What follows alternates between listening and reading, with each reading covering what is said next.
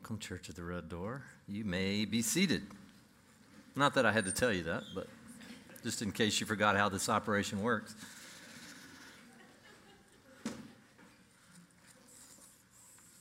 Well, I know we lost a lot of folks last week. It was kind of the last gasp for those snowbirds that were making their way out, watching eagerly. Some of those who left early missed that 75 degrees last week. Was that not unbelievable? That was like a breath of heaven. Now, they don't believe us on live stream, but that actually happened. 75 is the high last week, so that late in May. Let me open in prayer. Father, we thank you for this morning. We're so grateful for your Spirit among us.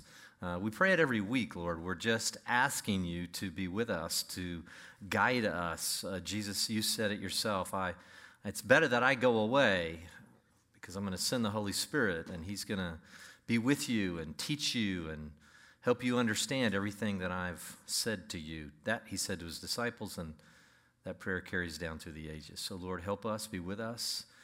Lord, let us believe into this morning. This is a challenging concept, the idea, again, of the unseen realm. For many, you've walked and understood that for many years. For some of you, this may be a strange concept, but Lord, help us recognize that there is a reality that goes beyond what we can see, taste, touch, and feel. Help us understand that in Jesus' name. Amen, amen. Well, last week we looked at the schemes of Satan, and that alone is a hard concept for a lot of people to imagine. Now think about that. Imagine, again, yourself walking through maybe kind of a canyon. Imagine yourself on a movie set, and you're kind of making your way through, and there are snipers or people who could pick you off, and you're well aware of that walking through the canyon, and you know that it's hard to defend yourself against this. There's people up in the crags of the rocks. There's people up on top. There may be people around the corner or behind those bushes. You know there are enemies, but you've got to you know those movies, you've got to make your way through this, this kind of terrain, and you're well aware of what could happen, and obviously you've got action that you can take, and you maybe have some kind of a blockade or something that you have in terms of your understanding of what that defense may be. What about those people that are blissfully unaware? It's like and I don't watch them at all, but I know I did when I was a kid a little bit. Some of those horror movies that I think are demonic in themselves, so I'm not supporting that, but it's always like, don't go into that house. Don't go into that house, and they are blissfully unaware, and they walk into this creepy, always in the middle of the night, and all, and you just go, what? Don't you have any concept? Don't you understand that there's something in there? Jesus would have said the same thing, and Paul certainly said the same thing. Your battle's not against flesh and blood, but against powers and principalities, spiritual forces of wickedness in heavenly places, and they scheme against you, and we looked at that in Ephesians 6 last week. Before we do get into the armor of God, so last week we looked at that Satan has a plan against us. Maybe not us specifically in terms of him against us. He's not omnipresent, but there is the demonic realm, and there are principalities and spiritual forces of wickedness all around us, and some people think there may be demonic principalities that are assigned to particular places. You see that maybe even in the book of Daniel, that an angel had wanted once Daniel started to pray, but he was restrained by demonic force for quite a long period of time. And so what we get here is we get an understanding that Satan is scheming, and of course the question is, well, how do we defend ourselves? Should be the question that we all ask, and that's what we're going to get into the next 2 weeks. We're going to look at now the armor of God and what that looks like and what that entails on God's part in an objective way and also in a subjective way. Well, how do we apply that? I want to take you back all the way into the Old Testament before we do that. I want to take you back to Isaiah chapter 59. Now, for many of you who've been part of Church of the Red Door since the inception or been around my teaching for a while, I love the prophet Isaiah. We see so much in the prophet Isaiah. It's so compelling. Why? Because, again, there is no debate that this was written about 700 years prior to Jesus coming to the earth. Jesus is an historical figure. There's other works and extant manuscripts that make it clear that Jesus lived on this planet and that he died under Pontius Pilate. And there are texts that describe this messianic figure that would come one day, Isaiah being one of them, again, giving us this a good 700 years in advance. I want to start in verse 9. This is really Israel. Actually, chapters 56, 57, and 58 had led up to the apostasy that was happening in Israel and the inevitability that God was going to have to come down and set things right with Israel. Why? Because they had been called to be a light to the nations.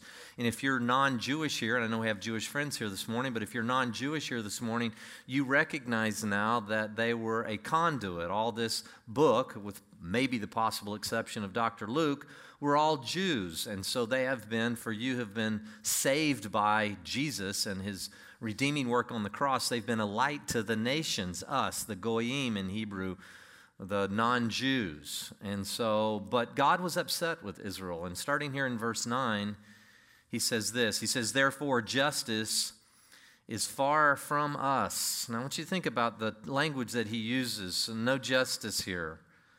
And righteousness does not overtake us. In other words, we're lacking righteousness. Think of that when we get to the armor, okay? We don't have justice in our land, and we don't have righteousness in our land. We hope for light, but behold darkness. For brightness, but we walk in gloom. We grope along the wall like blind men.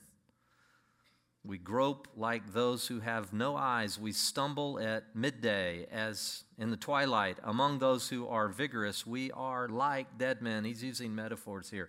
We look like a bunch of blind people groping along the walls. We look like dead people.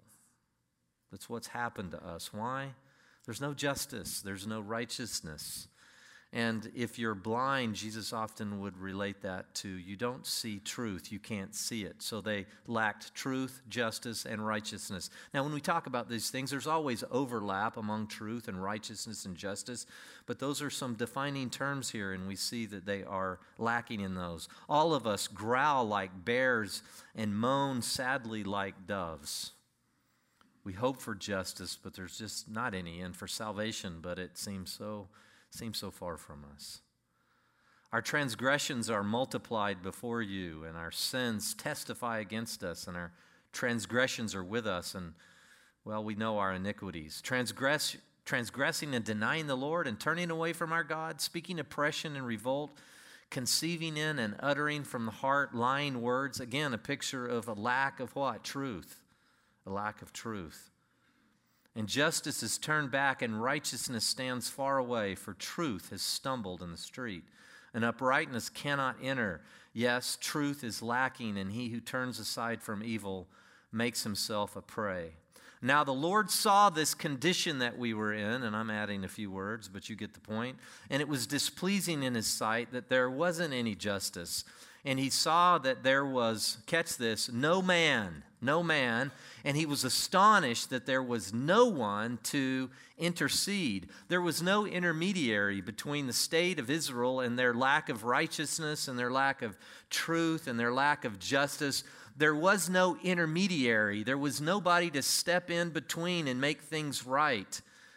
And so he says this, and this is an astonishing messianic prophecy. Then his own arm brought salvation to him, and his righteousness upheld him. His own arm. Now, when we get this picture of God's own arm, it's a picture of substance. It's my own arm, and yet it's not me. It's separate from me. It's both me and not me, and we would recognize that to be Jesus, who would come some 700 years later. And what is he going to be clothed in? Well, it says, and his righteousness upheld him. And he put on righteousness like a breastpiece or breastplate, depending on your translation, and a helmet of salvation on his head. And he put on garments of vengeance for clothing. And he wrapped himself with zeal like a mantle. According to their deeds he will repay. Wrath to his adversaries, recompense to his enemies. To the coastlands he will make recompense, and they will fear the name of the Lord from the west, and his glory from the rising of the sun. And he will come like a rushing stream. And then finally, and a redeemer will come to Zion. This is actually quoted in Romans 11. Paul quotes this about one day all of Israel shall be saved. And he quotes this very verse, verse 20. To those who turn from transgression in Jacob, declares the Lord. And as for me, this is going to be the covenant with them. My spirit which is upon you, and my words which I have put in your mouth, shall not depart from your mouth, nor from the mouth of your offspring, nor from the mouth of your offspring's offspring, says the Lord, from now and forever. It's a picture. Now, this is very challenging to try to unpack. What moment in time is this talking about? Because Jesus is clearly envisioned here. He's the one with the breastplate of righteousness and the helmet of salvation, and he wraps himself in zeal and truth. This is clearly Jesus, and it's clearly his first coming. But does he actually come with vengeance? Not yet. Jesus came, and he was very clear. He said, I didn't come to judge the world. I came to save the world. You ought to understand my mission. I am here as a lamb of God. I'm not here as the king yet. I am a king, yes. Remember, Pilate asked, are you a king? And he says, yes, but my kingdom is not yet of this world. If it was, I'd just instruct my people and they would overwhelm you, Pilate. But he didn't come for vengeance, not yet.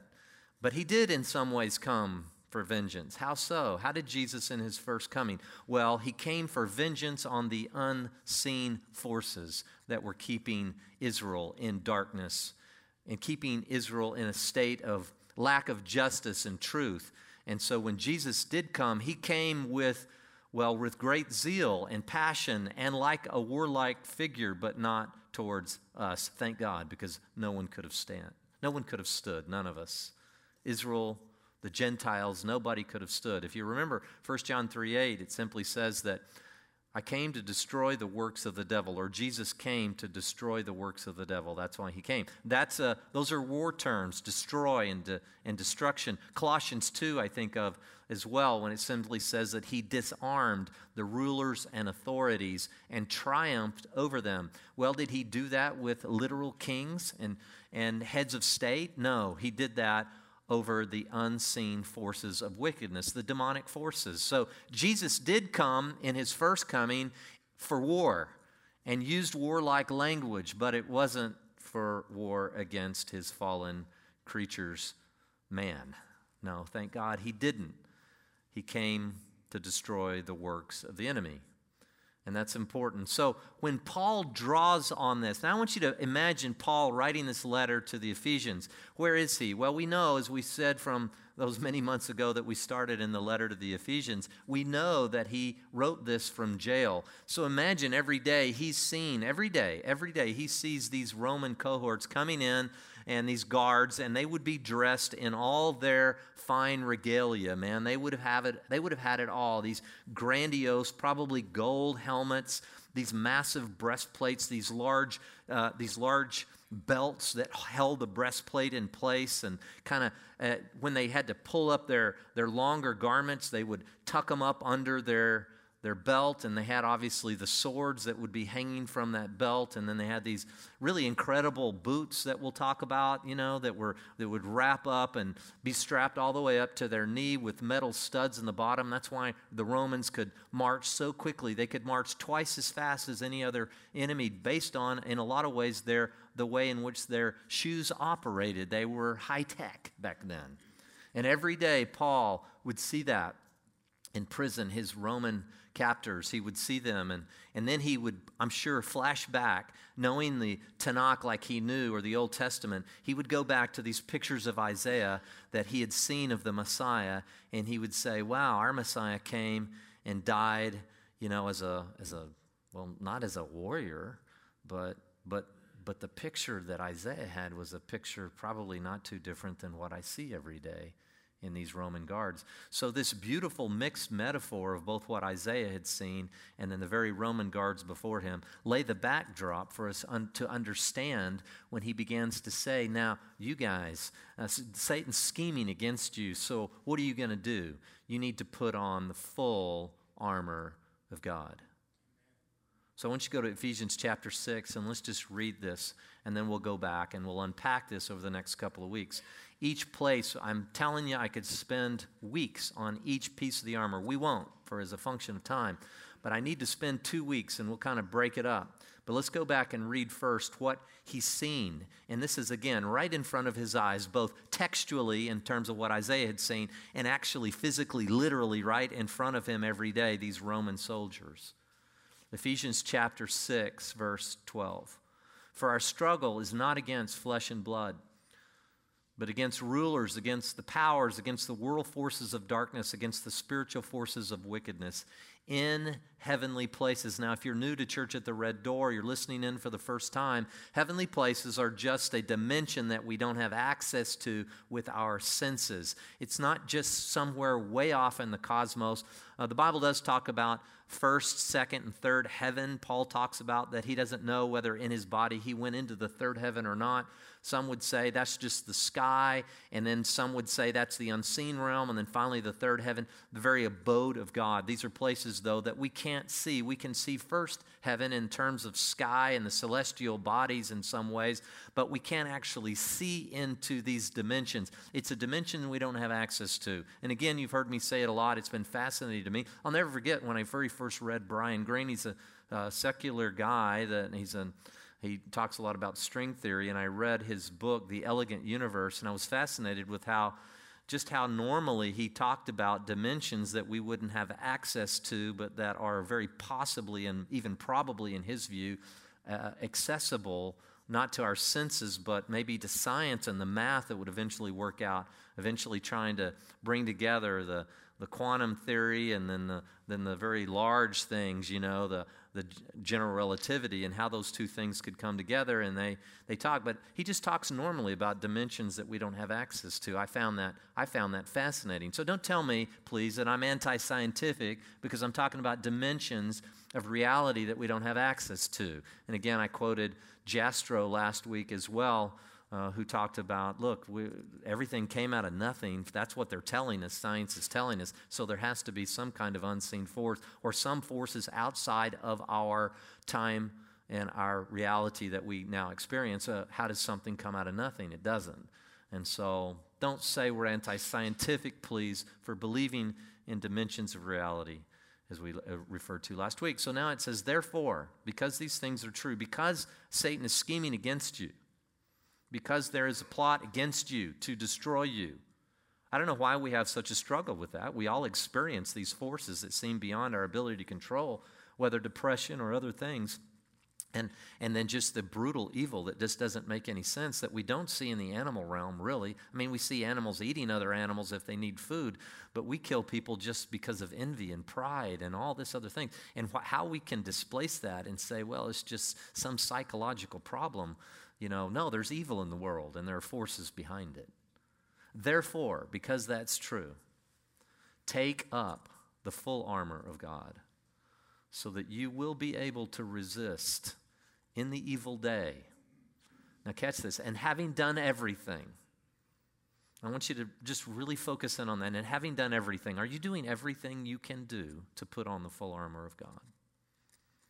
Are you giving it all you have? Or maybe this is the first time you've ever even thought about armor. It's not literal armor we're talking about, clearly. But have you taken it up, and are you doing everything you can to put it on?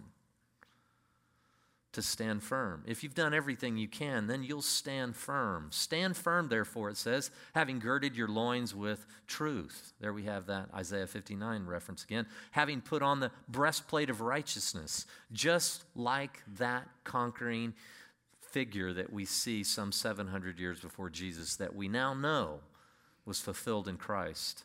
And having shod your feet with the preparation of the gospel of peace, in addition to all, taking up the shield of faith, imagine, the faith shield, with which you are able to extinguish all the flaming arrows of the evil one. Maybe this last week, did you have any flaming arrows shot your way? I did.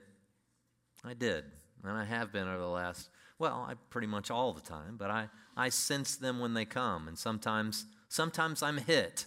Sometimes they get past my shield of faith. Sometimes, as we'll see, there were little places in the breastplate that sometimes there were little places that could that arrow could get into. And sometimes I'm up and I'm ready and I'm standing firm and I'm doing everything I can. And other times, one of those missiles one of those darts, those arrows tends to slip by the defenses and you just get wiped out for a period of time. Maybe that's where you are today. Maybe that's where you find yourself this morning. Or maybe you're watching. You wanted to come, but you just barely could drag yourself out of bed this morning.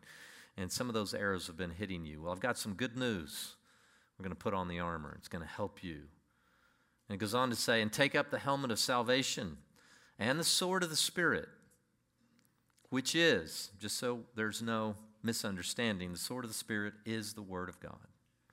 Now imagine the picture. So take it up, stand firm, take it up, stand firm. Now, the big part of this is take it up. God does not just naturally and singularly, He does apply righteousness to us, and we'll talk about this in a minute. But this is also Paul's admonition to put it on. Suit up, guys. Let's put this thing on. Let's put it all on. Yeah, when you get saved, righteousness is imputed to you, meaning it's applied to you, and then you're justified legally and you're made right. But there's a process by which there's power available, but now you've got to apply it. And in some ways, we see that in the Great Commission as it relates to having your feet shod with the preparation of the gospel. Matthew 28, many of you will know this well. It's the Great Commission, 18 through 20. It says, and Jesus came and spoke to them and says, all authority has been given to me in heaven and on earth. By the way, stop for a second. Isn't that great? Do you know the one who has been given all authority? Or do you know about him? Do you know him? And would he say about you that I know her?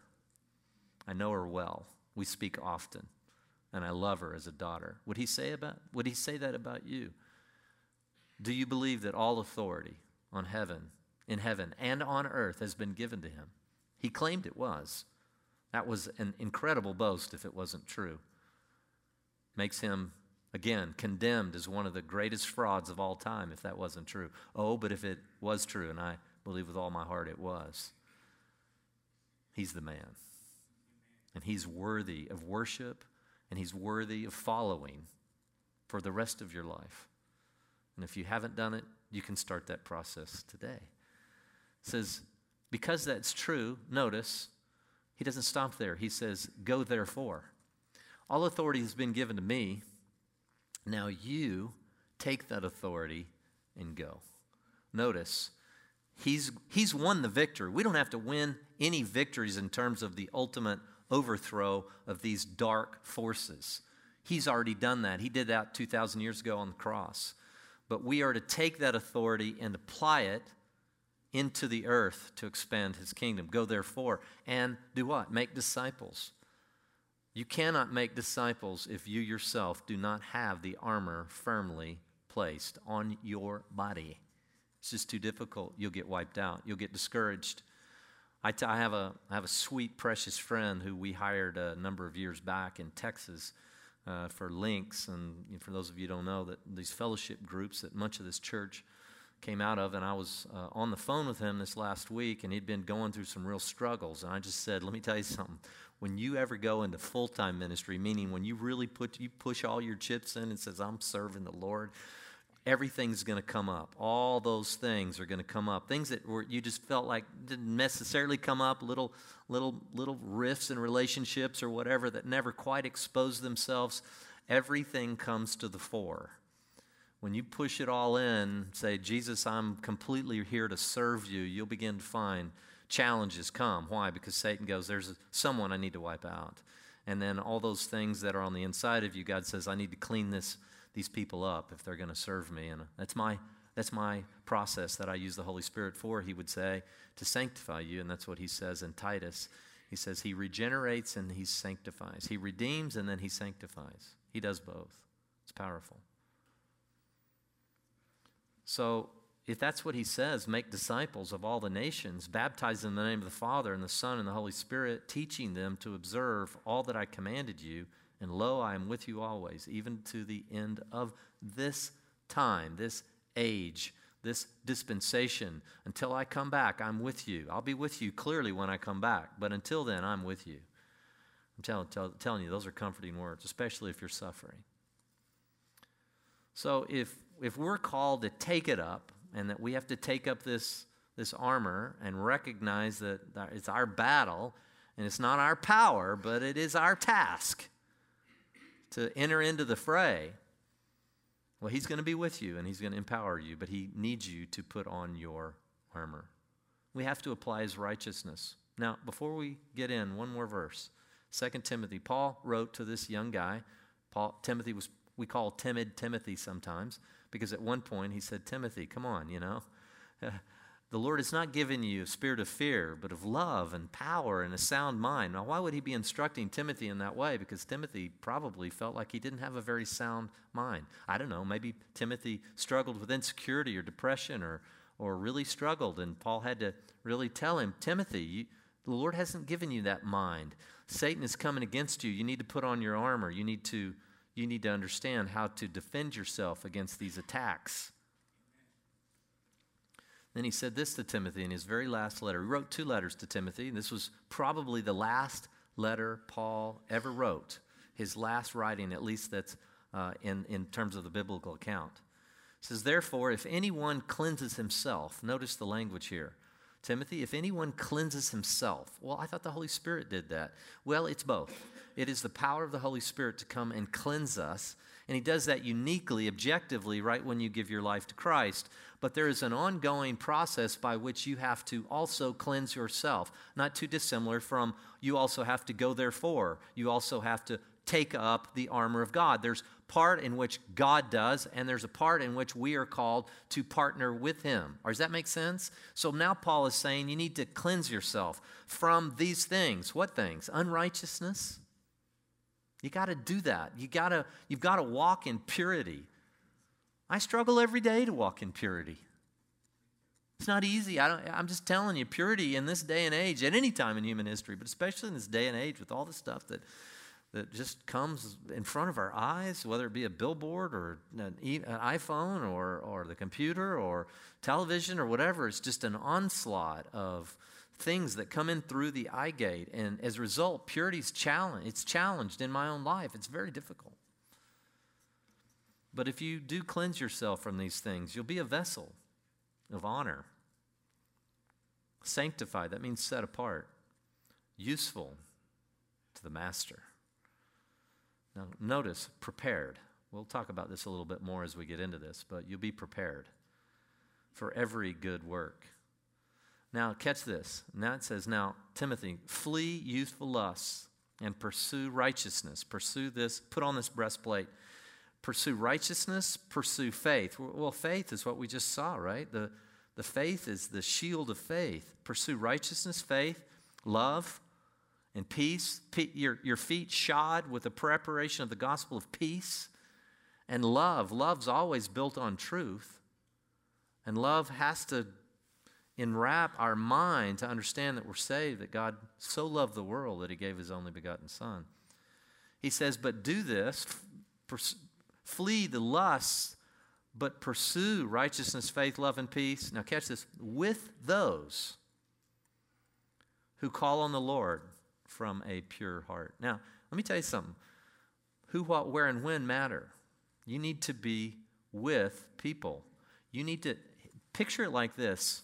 Picture when you get up in the morning, you need to be suiting up. And they'll be in their homes and this and that, or maybe someone even in your own. But you get up and you're suiting up for the day with others who are suiting up in the same way. That breastplate of righteousness, that helmet of salvation, that sword of the Spirit, that shield of faith, those special shoes that are prepared with the gospel. And you need to do it with those who pursue him from a place of purity. That's important. So church is important. You can't really follow Jesus outside of community. Just be a lone ranger out there. It's just too hard. You have to be connected. You don't have all the gifts. You have something to provide, but it's usually for a community, right? We're all given a special gift. We talk a lot about it in here. I need you. We need each other really to walk this walk out. This is not just about you and your keeping it private relationship with God kind of thing. The very armor itself speaks against that. Your feet are already prepared to go, therefore, with the gospel. So are you suiting up with those who are what? calling on the Lord from a pure heart. It's important. It starts by cleansing. So now we see 6 distinct pieces of armor, don't we? We see girding our loins with truth. That's where we'll start. Putting on the breastplate of righteousness. Feet prepared with the gospel. The shield of faith and the helmet of salvation. And then finally, take up the sword of the Spirit. Take it up. Come on, let's go. So first of all, what does it mean to gird your loins with truth? Sounds strange. The language is strange.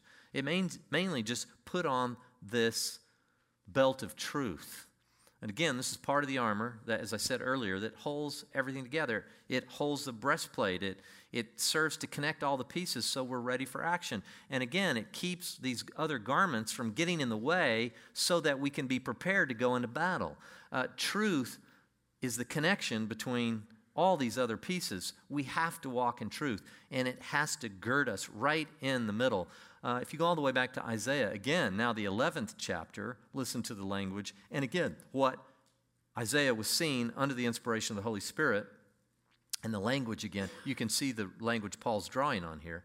It says, also righteousness will be the belt about his loins, and faithfulness, emunah in the Hebrew, which really just means truth, the belt about his waist. So this messianic figure is going to come, and he is going to be girded in truth. Now, we know that's true because Jesus said, I am the way and the truth. I don't just have a belt of truth, I am the truth. And so what you're going to start to see as we work through this is that all of this armor, it's all Jesus.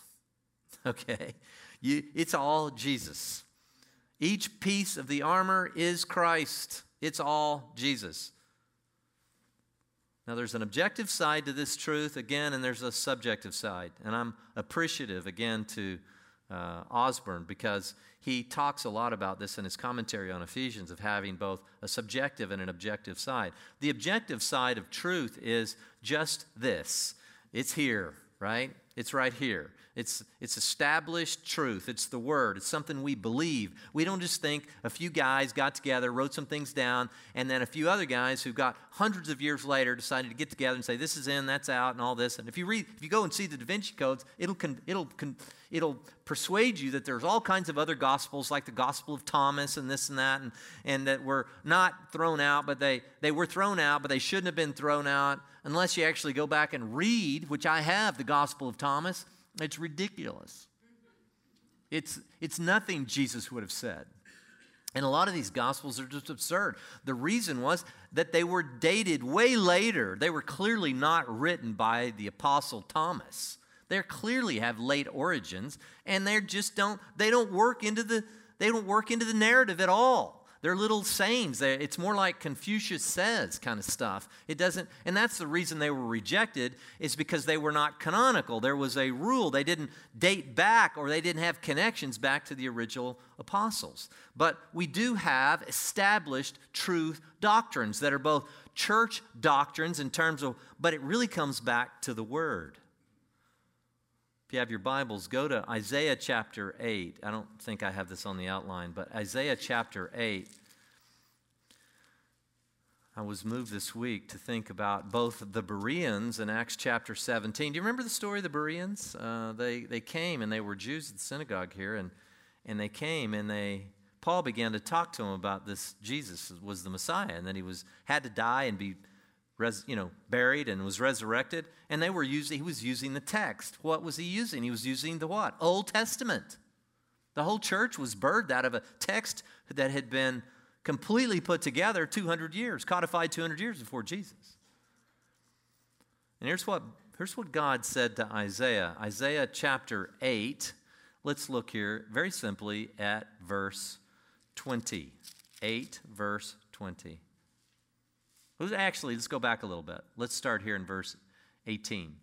Behold, I and the children whom the Lord has given me are for signs and wonders in Israel from the Lord of hosts who dwells on Mount Zion. I think that was a foretaste of the disciples who would actually do signs and wonders in Israel. And it says, and when they say to you, consult the mediums and the spiritists who whisper and mutter, should not a people consult their God? Should they consult the dead on behalf of the living? If you'll remember when I talked about the schemes typically what happens is when you reject authority and then you have illegitimate authority, you'll tend to digress into a place of witchcraft. And that can be just wild occult behavior or anything where you try to control, manipulate, dominate other people. And that's what he's saying. What happened is they began to have illegitimate authority. Why? Because they weren't consulting the God's word. And that's exactly what it says in verse 20. Forget all this witchcraft and manipulative, leaders who are not God's leaders at all. It says, go to the law and to the testimony. If they do not speak according to this word, it is because they have no dawn. There's no light in them. So you can remember that. Anytime you and your wife, or maybe you're struggling in something, you need the direction. Lord, what should I do here? Can I just say, to the law and to the testimony? This is it. Now, the law is not just the law, the 10 Commandments. The law can be referred to as, for the first 5 books of the Pentateuch. Genesis, Exodus, Leviticus, Numbers, and Deuteronomy. We're kind of collectively just the law and the testimony. Just go to what God says. You got a problem? This can be your new mantra for life. To the law and to the testimony. And everybody will go, what is she talking about? I have no idea. To the law and to the testimony. The Bereans did the same thing. It says that they immediately went to the law and to the testimony to see if these things could possibly be true. And that's why you'll see many ministries, just Google it, Berean ministry of some sort. Many ministries like to call themselves the Berean ministry or something close to it because, okay, so we have an issue, we have a dispute, to the law and to the testimony. What does God say? And that's why we'll see the concluding part of this armor is actually the Word of God itself. So if you want to gird your loins in truth, put this belt that will hold everything else together, that'll also make you prepared to pull up those garments and clench them in. Can you imagine having to run after an enemy? Now notice most of these are very defensive things. The armor is so you don't get hit by the fiery darts, but there are some offensive aspects of this armor that we'll see as well. But if you're going to go into the fray and you're going to therefore go and make disciples and you're going to be part of a community that desires to do that, that's why we exist, by the way.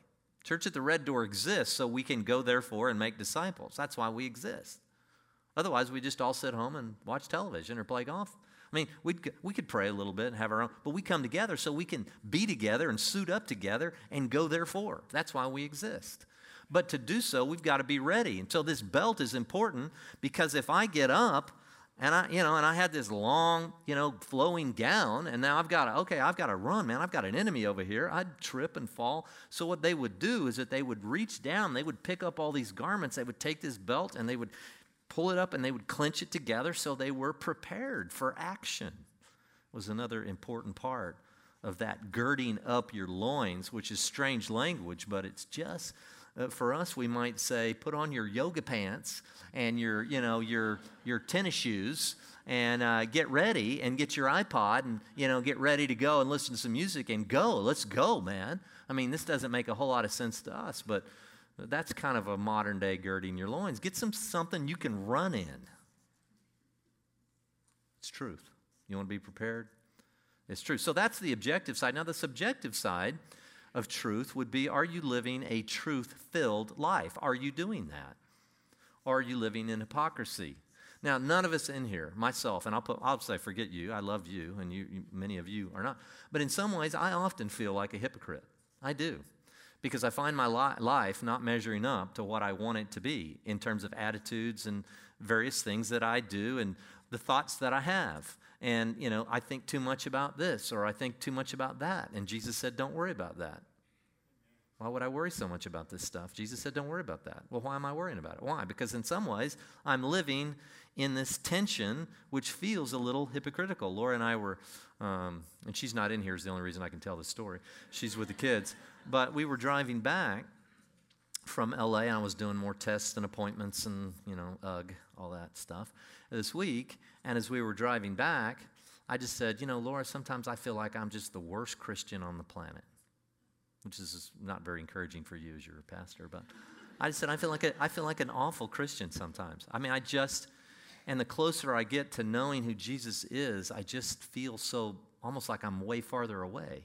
It's like when I first came to Christ, I felt so close and intimate. And in some ways, I feel very close now. But the closer I get to his glory, the more glory-filled he looks like, and I get closer to seeing him for who he really is. And then I look back at me, and I've got, And I know I'm clothed in righteousness, and I know, there's been a new turban put on my head, this Zechariah 3 picture, and I know all that's true. But I also know what goes on in my heart, and it's so different oftentimes. I have a new heart. God's put a new heart in me, but I also know that there's some levels of dissonance there and hypocrisy in my own life. And before I could finish, she said, no, I feel like a worse Christian.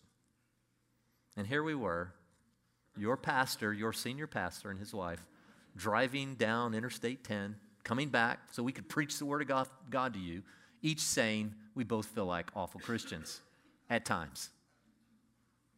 Now, why is that? Because the word is like a flashlight.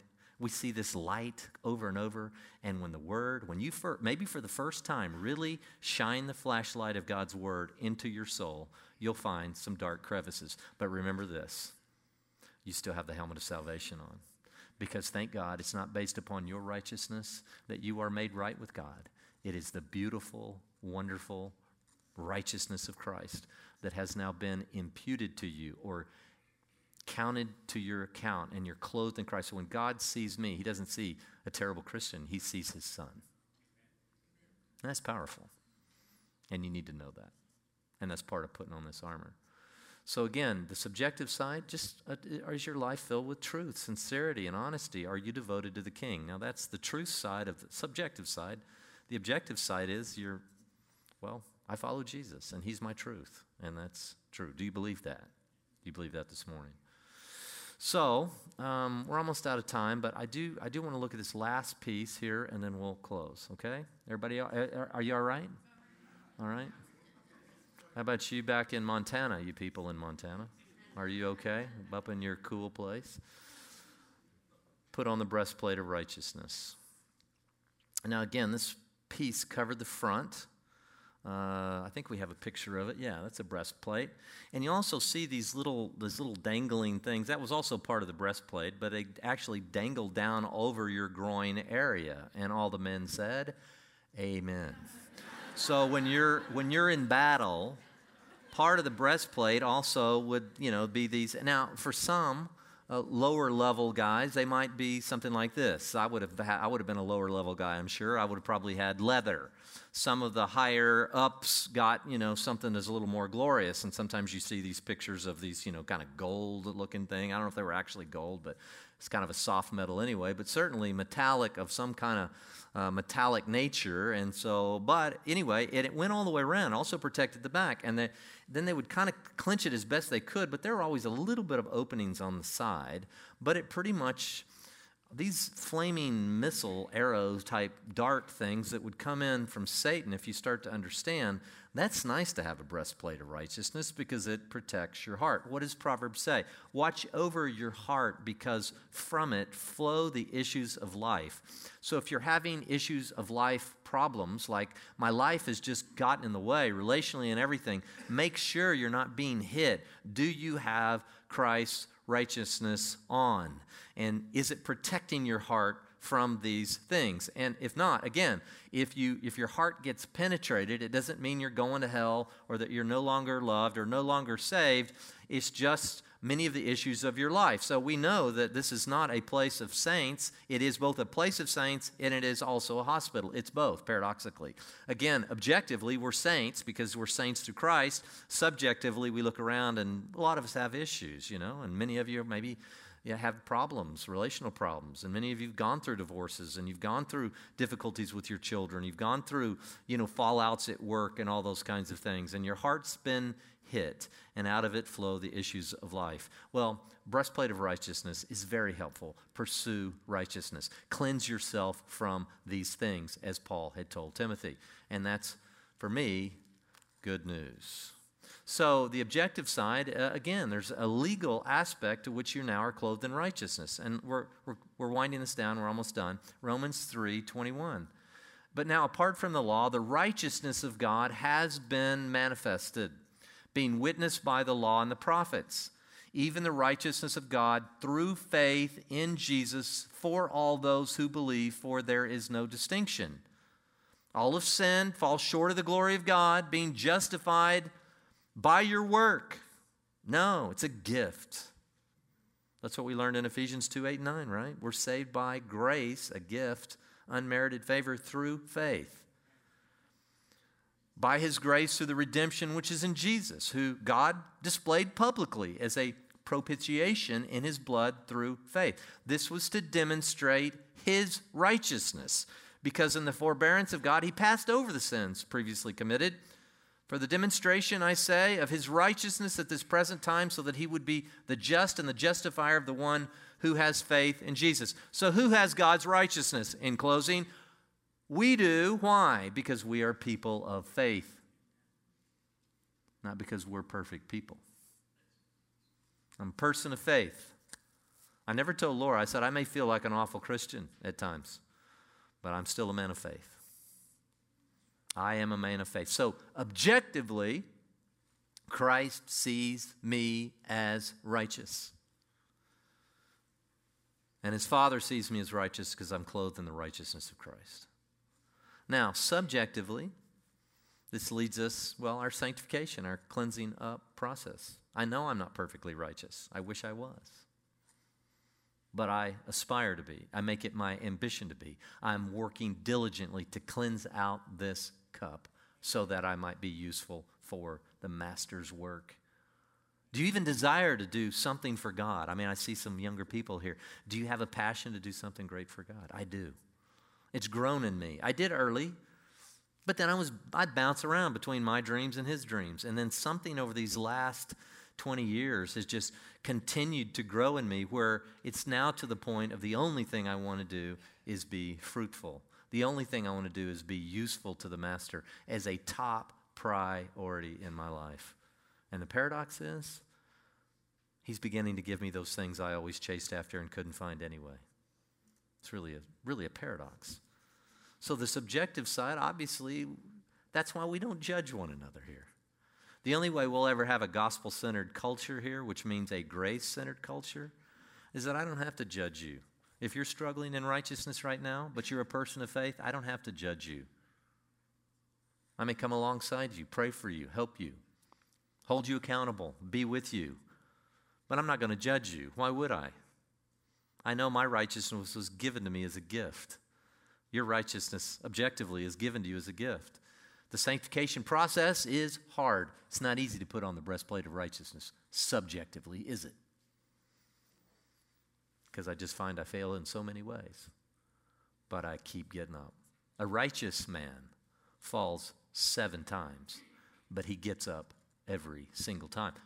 An objectively righteous man may not be acting righteously at some point in some attitude he has or in some way he's treating someone, but when he fails, he comes right back to God and he gets up, he repents, he confesses, and he keeps going.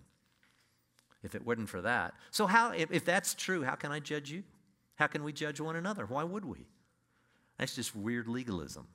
And so when you come in the Church of the Red Door, you should feel loved because you're being loved by sinners, and they recognize that you're imperfect as well. Welcome to the followers of Jesus. And yet, we're both righteous and saints at the same time. Weird, but beautiful, beautiful. So, next week, we'll pick up this with the feet shod with the preparation of the gospel. It's one of my favorite pieces of armor to take up because it means I can run even when I can't right now. But spiritually, physically, I can't run right now. But spiritually, I can run, and I can run fast. And I love track and field, and I was watching this last week. I just, I always like to go to the track and field. And I wait, and of course, they always hold 100 meter, both men and women. And it doesn't matter to me, men or women. It's just remarkable to me. I mean, the 8,000, and this and that, it takes too long to watch. And so I grabbed Tess the other day, and I said, Tess, come in here. I said, this is the most exciting 10 seconds in all of sports. And she's like, what? What is that, coming in here? And I said, watch this. And, they all got down, ready. And it's just remarkable. It's just beautiful. It's beautiful to watch people who really know how to run. I mean, there wasn't, you don't see any of this in the Olympics.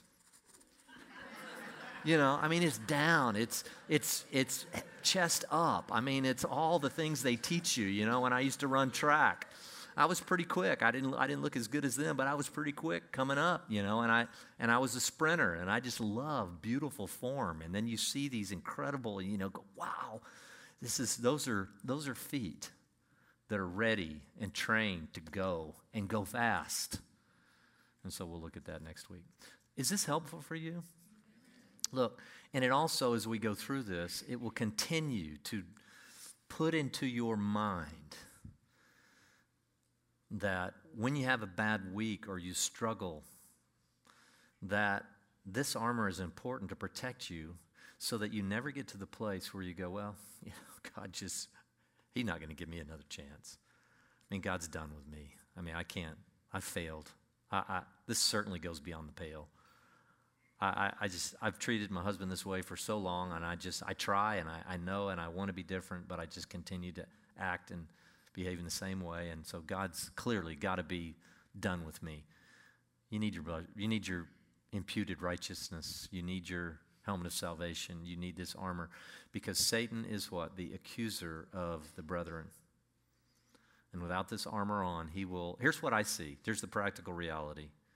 People fall away all the time. I see them. They were coming to church. They were part of the community. They were serving all these things, and then they just kind of go away. And then I wonder, well, why?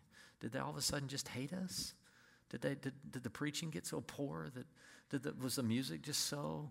Were they tired of driving? What was it? And most of the time, I'd say well over 90% of the time, I find out that they failed in some way, and they felt like God clearly had to be done with them. They just didn't understand the armor, and we'll talk more about that next week. So let's pray. Father, we thank you. We thank you for this word, Lord, the depth of it once we get into it and understand. You've been talking about this from the beginning. This wasn't just Paul's metaphor that he grabbed out of the air. Lord, this was your battle armament. Jesus, this was you. You were the one with the helmet of salvation. Why? Because you are the salvation. You were the one with the breastplate of right. Why? Because you are our righteousness. You are the Word of God. You are the epicenter of the gospel. If you're the Word, faith comes by hearing and hearing by the Word. So, Lord, it's all about you. Lord, that we would be able to clothe ourselves in you and know how to walk in this battle. Teach us, help us to take it up this week. Help us to take up the armor. Lord, we're so grateful. And Father, I'm praying if there's anybody in here that feels, well, God couldn't possibly love. I don't care what your background is. I don't care how many times you've been to Mass or how many times you've been to synagogue or how many times you've been to this or that. I don't care, or church or anything. I don't care. Do you know Christ? Do you have a relationship with Him? You can apply His saving work to yourself without you having to do anything for your salvation. That's the message of the gospel. And anything else from that message is a perversion. So if you know that and you believe this morning, just repeat these words. Father, I didn't know you loved me. I didn't even know if you exist, but somehow I have the faith. I repent. I'm asking you to forgive me. Will you come in? Will you just tell the Lord this? Will you come in and live on the inside of me so that we can have relationship? And Lord, I'm going to follow you for the rest of my life. Lord, if that heart, and that was only reflected in those words, but if those words reflect your heart, I can welcome you with all the authority of Scripture into the kingdom of heaven. You will never perish. You will have a restored body, and you will live forever with many of the people in this very room. Now just get baptized and come into the kingdom. And so we welcome you. Lord, thank you for this. And Lord, I pray now for communion upstairs. Lord, that we understand the body and the blood. And we thank you for that in Jesus' name. Amen. So we have a communion song for you to exit to. Pete, would you please? And by the way, Pete Dine did that worship today. That was good stuff. So Pete may have earned himself a job.